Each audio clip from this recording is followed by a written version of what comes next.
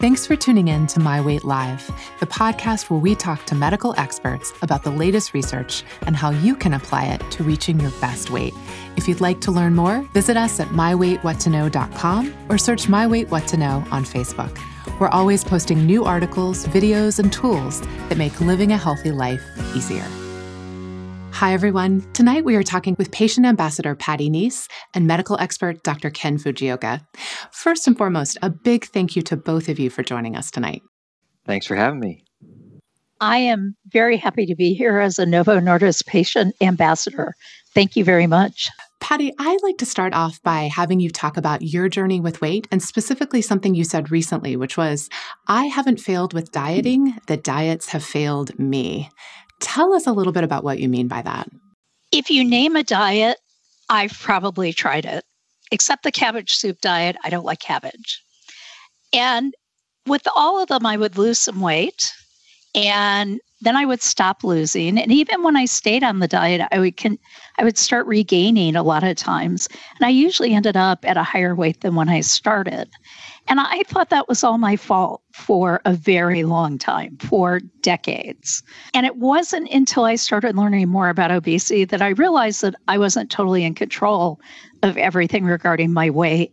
So they weren't the right treatments for me. They may be for some people, but they weren't for me.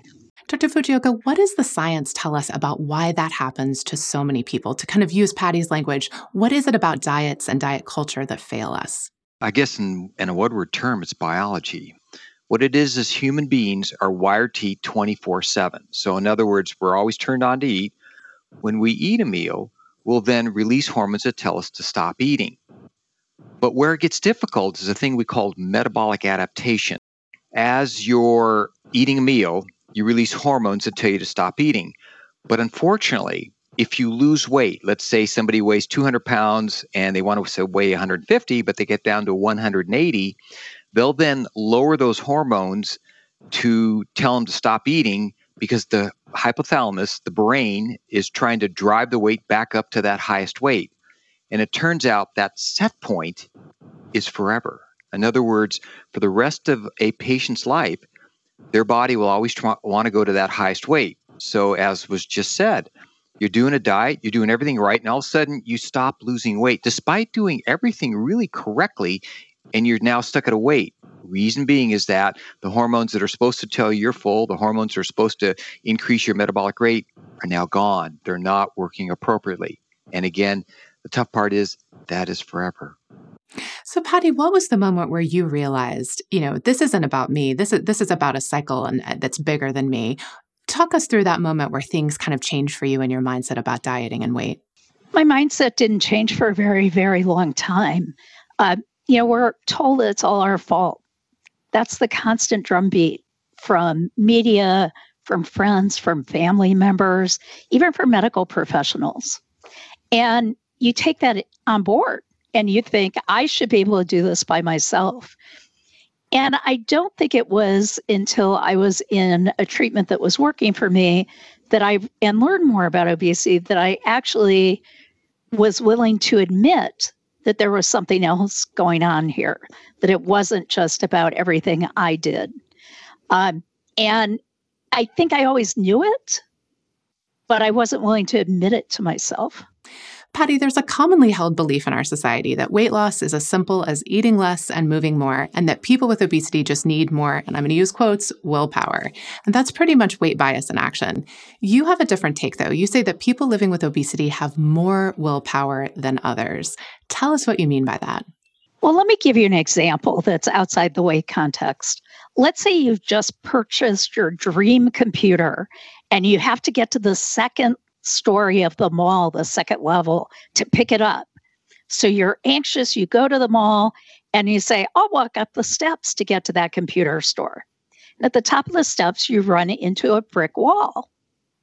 You say, well, this isn't going to work, but I really want that computer. So let me go try the escalator. So you go back down the stairs, you find an escalator. Guess what's at the top of that?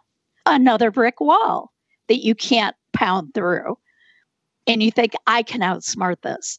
I'm going to go to the other end of the mall and get on an elevator. and I'm going to take that elevator to the second floor. And I get off there, and what do I run into? A brick wall. You haven't gotten your computer yet, but it's not for a lack of willpower. It's because you're running into barriers.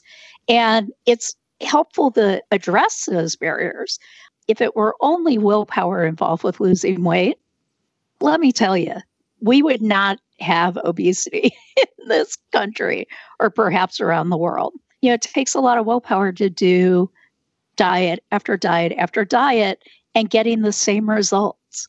But you step up to the plate again and try it again, even though you're not successful long term. Patty, you just gave us this wonderful metaphor of trying to get to that computer store and running into brick wall after brick wall. What was the moment when you recognized, I am working really hard? There has to be more to this that is beyond my control. In my own case, I actually gave up trying to punch through that brick wall. I gave up and I isolated, and I'd only go to places that were safe, that I knew no one would make fun of me. The isolation drove me into less self-esteem, lowered self-esteem, and also, frankly, eating more. And it wasn't, I gave up for probably 2 years. And it wasn't until, and I decided that I was tired of living my life that way, that I sought additional help. And I found an obesity medicine specialist who was phenomenal. It was just phenomenal. And that's when I learned that it wasn't all me and that we could work together to break through those walls. Oh, that's fantastic. All right, I have lots more questions for you about that relationship with the healthcare professional and really kind of what you've been able to learn and grow from with that. Dr. Fujioka, we know that a lot of people who struggle with their weight feel like their weight is their fault. Help us reframe that. Given the role of genetics and environment, what do we actually have control over? This is a tough one because you can control diet so much.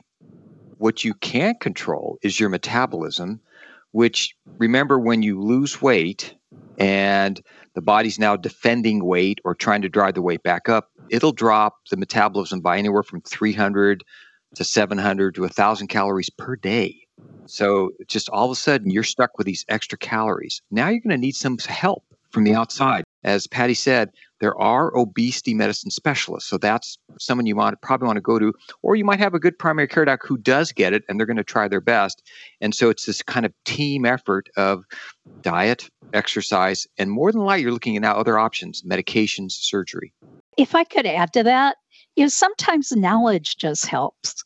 I had lost about 40 pounds, and it's exactly what Dr. Fujioka is talking about, that your body fights that weight loss.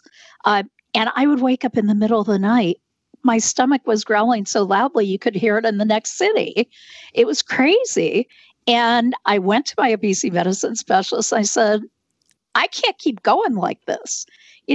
We have food available. If you have food available, you're likely going to eat when you're that hungry. And he said, we will, live with it for 2 or 3 days. It will likely go away and calm down again. But he said, you've lost a significant amount of weight, and that's your body's method of telling you to stop. It's telling you need to feed yourself.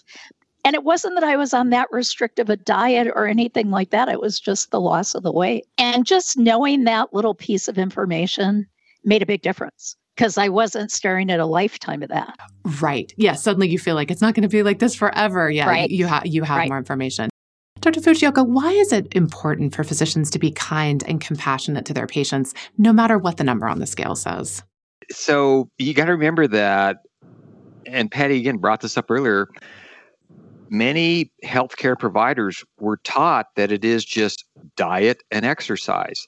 And so unfortunately, they think differently. They say, yeah, it is willpower. Come on, man, you can do it. And they're not getting it. So fast forward now, literally the last just couple of years in medical school, they're now teaching about metabolic adaptation, the hormones that control everything.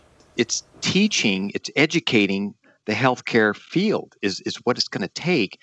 But we're getting there. But it's unfortunately, there are some docs that just still see it the wrong way. And unfortunately, you're going to need to recognize that. And it's anywhere from 1 in 5, 1 in 4 doctors are going to be of this mindset. So that's my next question for you. Let's say that someone goes to talk to their doctor and they get well, you just need to eat less and move more kind of, response. What should that person do? What should they say to their doctor? Is there an online resource that they might be able to refer the doctor to? Unfortunately, yeah. If you're getting that type of bias against you, I hate to say it, you need to switch doctors. It's simple as that. So there's a site called the American Board of Obesity Medicine, ABOM, and they will list all the doctors that basically have passed a very rigorous exam in obesity medicine that would be in your area. So you could be in anywhere in the U.S. Also, I believe Canadians are starting to take this exam. There are doctors who know how to use these medications. They know the right diet, a diet that truly works. They understand about exercise and that there's this huge drop in metabolic rate. I mean, poor Patty, when she lost just 40 pounds, her metabolic rate probably dropped about 500 calories a day. 500 calories a day. That's like you can't eat a whole meal now. So again, the doctors are out there. They get it. Just go to the American Board of Obesity Medicine, and you can find somebody who's very knowledgeable. Oh, that's great advice. I love being able to direct people to a good resource. Dr. Fujioka, I think sometimes when we talk about why weight regain happens, kind of that metabolic adaptation you were referring to earlier, it can seem like a depressing story. But the truth is that we do have medical treatments for obesity and excess weight, medications, surgery, psychological interventions like CBT that show good results for long-term success. So talk about the treatments that are available and why there really is reason to have hope when it comes to getting treatment for reaching our best weight. 5 years ago, when I used to give grand round lecture to a bunch of healthcare providers, that many of them left depressed. They said, "Oh my God, the set point is set at whatever the highest weight was forever? That's brutal." And so fast forward now, when I give grand rounds to a group of healthcare providers, now I can, tell them which hormones are involved, how they will regulate. In other words, how they will go to the brain and tell the brain, okay, it's okay to stop eating. You're full. We have those hormones now available. And then there's other hormones that will probably eventually help out with your metabolic rate. So in other words, instead of, when Patty lost her 40 pounds and all of a sudden her metabolic rate drops 500 calories, we'll know the hormone to give back that will then put it back to where it's supposed to. The thing is, though, and you said this, earlier, we're looking at a chronic disease. So patients and healthcare providers need to understand this is a problem that's going to go on forever. It's like high blood pressure, high cholesterol, diabetes. So you need to take these medications, or if you get surgery, forever. So if we accept that obesity is a chronic medical condition, as you said earlier, it would make sense that we would go to a doctor to get treatment for it. So Patty, talk a little bit about how your life has changed since you decided, diets have failed me, and you decided to seek medical attention for your weight. Once I found a provider who was knowledgeable about obesity, the world changed. He got it. His assumption wasn't like I had run into with other medical professionals that I was lazy, I was non-compliant, I lacked willpower, I didn't try to eat right, I didn't ever exercise. His assumption was the opposite, that I had tried everything I could think of to manage my weight and just wasn't successful yet. It was an aha moment for me. It was like somebody understands and believes me when I say I've done all these things. That's wonderful to hear. So you actually wrote an article about this relationship that you have with your doctor, and you said, "I always feel like we're partners working together to help me improve my health." So tell us how that's different from healthcare professionals you've seen in the past, and what would you say to someone? Why is it worth it to find that right relationship? Finding a physician who understood and who could tell me about obesity and how it functions as a disease and the things that weren't within my control, and work with me to take care of the things that were within my control. Just change the playing field for me. A totally different approach. It wasn't in the past, a lot of times medical professionals would say, here, follow this diet. I even had a dietitian once who told me to do that. And I did it, and I came back and I had lost a couple pounds on it. She was so disappointed that I hadn't lost more, she didn't want to see me again. Wow. So, I mean, contrasting those two experiences is a big difference, is a big deal. But the hope that I have comes in large part from shared decision making, from partnering with my obesity medicine specialist. We make decisions together. If something's not working at one point, we go back to what we call the toolbox and look at other options. Is there something we can tweak with what I'm eating? Is there a medication? Is there another option? We don't give up. It's not one and done. Obesity is a chronic disease. It's lifelong. I'm going to be dealing with it for the rest of my life. And having that partnership allows for flexibility as things change, just makes a huge difference. And I become part of the decision team. It's empowering. So, Dr. Fujioka, Patty has shared how finding the right medical professional made a huge difference for her. If someone listening now says, yeah, I hear that, and that's probably true for a lot of people, but I just need to, work harder on diet and exercise, even though I've tried and failed on that in the past, what would you say to them? What might they consider instead? It is true, though, if you had 100 people, 20% of them actually can do it with diet and exercise. Now, these are people that are usually not that heavy and have like what I call better genetics to be thinner, because believe me, at least half of someone's weight is genetic. And in folks who get real heavy, you're talking 70, 80% of it is. It's just, unfortunately, that's the way your body's programmed. Again, 80% of patients are going to fail diet and exercise. And that group needs to start looking at other treatment options. That 80% of people will, quote unquote, fail or not get the results they're hoping for from diet and exercise. I kind of want to shout that stat from the rooftops, because it feels like there's so many voices in our society that are saying the exact opposite. And I know, Patty, that must be so frustrating for you as a patient advocate. Just the dominant narrative is just not based in science. You're exactly right. And actually, there's papers published, just what you said. 20%, okay, they can do it, diet or exercise, 80% won't. But again, what do healthcare providers think? Just the opposite. 80% should be able to do it. Wrong. And a lot of patients think they should be able to do it on their own, too. Yep. A lot of people with obesity, and it's hard. I had that difficulty. I had that trouble of getting over the idea that I can do it on my own. And there's a leap you have to make. There is an adjustment to seek out that help. But I think that help is becoming more readily available. And that's a good sign. Patty, we know that weight bias and stigma is such a huge problem in our society, and it's really under-recognized. Talk a little bit about the bias you've experienced, both external and internal, and the impact that it's had on your physical health as well as your emotional well-being. I've had lifelong obesity. I've had it since I was a child. I was always one of the biggest kids in the room. So I've faced a lifetime of ridicule and teasing, and both from peers, from the media, from people of authority, like a school nurse who said in front of my entire class, "You're fat, you need to lose weight." When you're a kid, all you want to do is fit in, right? And you think that's going to get better as you get older, but it doesn't. In some ways, it gets worse. People of size face weight bias in employment, in education, and as in healthcare. And it is a big problem. And for me, what I did with all that bias was internalized it. I became my own worst bully. I would say horrendous things to myself about my weight.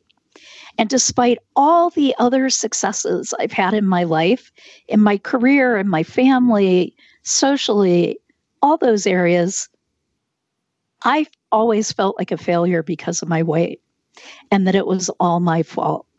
And I'm not alone. Weight bias internalization is a large problem. It comes from blame and shame. And you know what? Blame and shame doesn't help. all it does is makes you feel bad. That's it. It doesn't encourage eating better, exercising more, whatever people think it will encourage. It doesn't work. Yet somehow our society thinks it does. And that needs to change. Absolutely. Last question for both of you. Dr. Fujioka, we'll start with you. If there are people watching this show who have struggled with their weight for a long time and blame themselves, what's the one thing you'd like for them to know? What advice would you share? The future is really bright. It's good.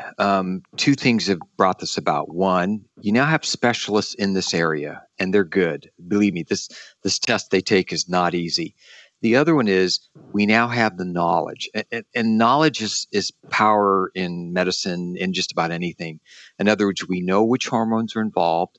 All the pharmaceutical companies are coming up every day with copies of every single one of these. They're able to put them together so that they're going to help somebody keep their weight down. So this is a whole nother ball game. And again, I wish I was a younger man because the future looks great. Oh, that's very inspiring. Patty, same question for you. What truth would you share with someone who's been struggling with their weight for a long time? It's not your fault. It is not your fault. You are worthy and you are enough. I'd encourage people to seek out support. Seek out support from your medical providers. Find medical providers who know how to treat obesity. But you can also find a community of support of people who are going through the exact same things you're going through and who get it, who understand. And one way to do that is to connect with the Obesity Action Coalition. Full disclosure, I'm chair of the board of the Obesity Action Coalition, but we're a big group. We have about 75,000 members, and we provide education about obesity. We fight against weight bias. We try to promote access to science-based obesity care, meaning having insurance companies cover that care for you or whoever is covering your healthcare expenses, that sort of thing. But most of all, we get it. We understand. Wow, so inspiring. A big thank you to both of you for joining us tonight. I know this is going to help a lot of people think about their weight and weight loss differently. My pleasure. Thank you. And we'd like to thank Novo Nordisk for their support of this program. Novo Nordisk is not responsible for the content of the show, nor have they influenced it in any way. Take good care and good night.